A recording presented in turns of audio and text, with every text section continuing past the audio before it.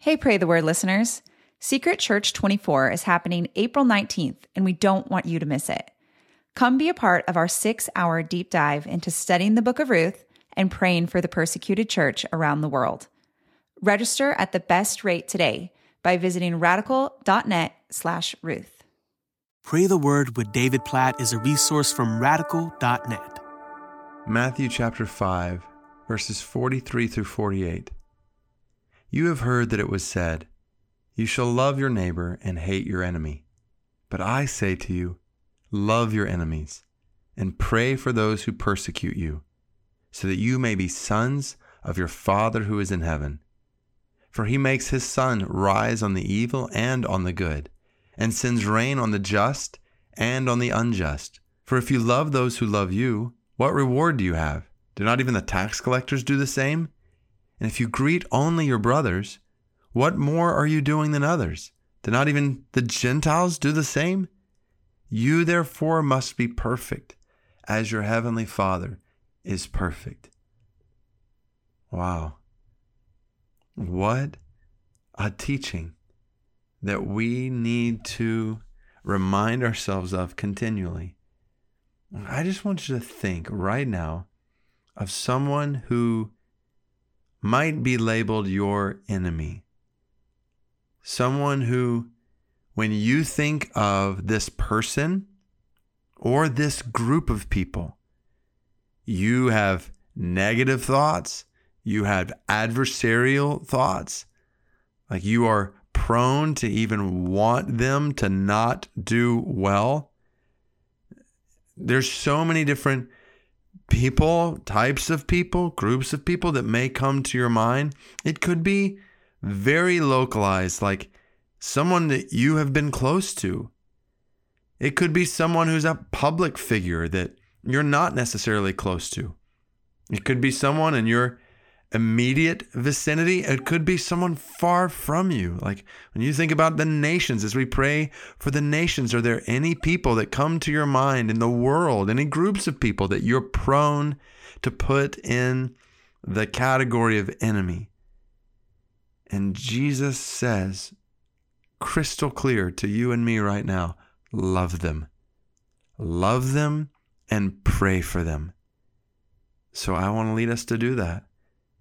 So I just want you to picture any person, any group of people, any number of people that might be classified as enemy in your life. As we pray right now, God, we lift up the individuals, the groups, the types of people coming to our mind right now. Even when we think about specifically, just like you said, those who are persecuting Christians. And God, we pray for all of these people that come to our mind right now. We pray for your mercy upon them. God, we pray for their good. And we know that what is good is for them to be in right relationship with you. So God, we pray for that right now. We pray for any and every person that's coming to our mind right now, group of people, type of people. God, we pray for your mercy upon them and that you would bring them into right relationship with you. God, we pray for that. We pray for their good. We pray for their good. And we pray you'd help us to live for their good. Help us to love them like you love your enemies. God, even as we're praying like this, we realize that in our sin, we were your enemies. That we had set ourselves up as your enemies, opposed to you and your word and your ways, running from you, rebelling against you, and you loved us. Jesus, we praise you for dying on a cross for your enemies, for paying the price for the sins of those who were crucifying you on a cross. All glory be to your name for supernatural, otherworldly love for us, for me, for every one of us listening to this right now. So God, we pray that by your grace in us, by the power of your love in us, you would help us to love like this. Help us to love our enemies. Help us to pray for those who persecute us, who seek harm against us.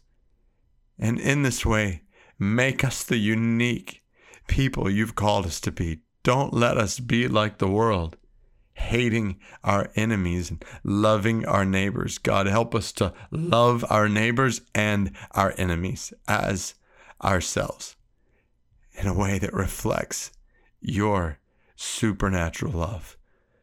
Not just for us, but for our enemies. Jesus, teach us, help us to love like this, we pray. In your name, amen.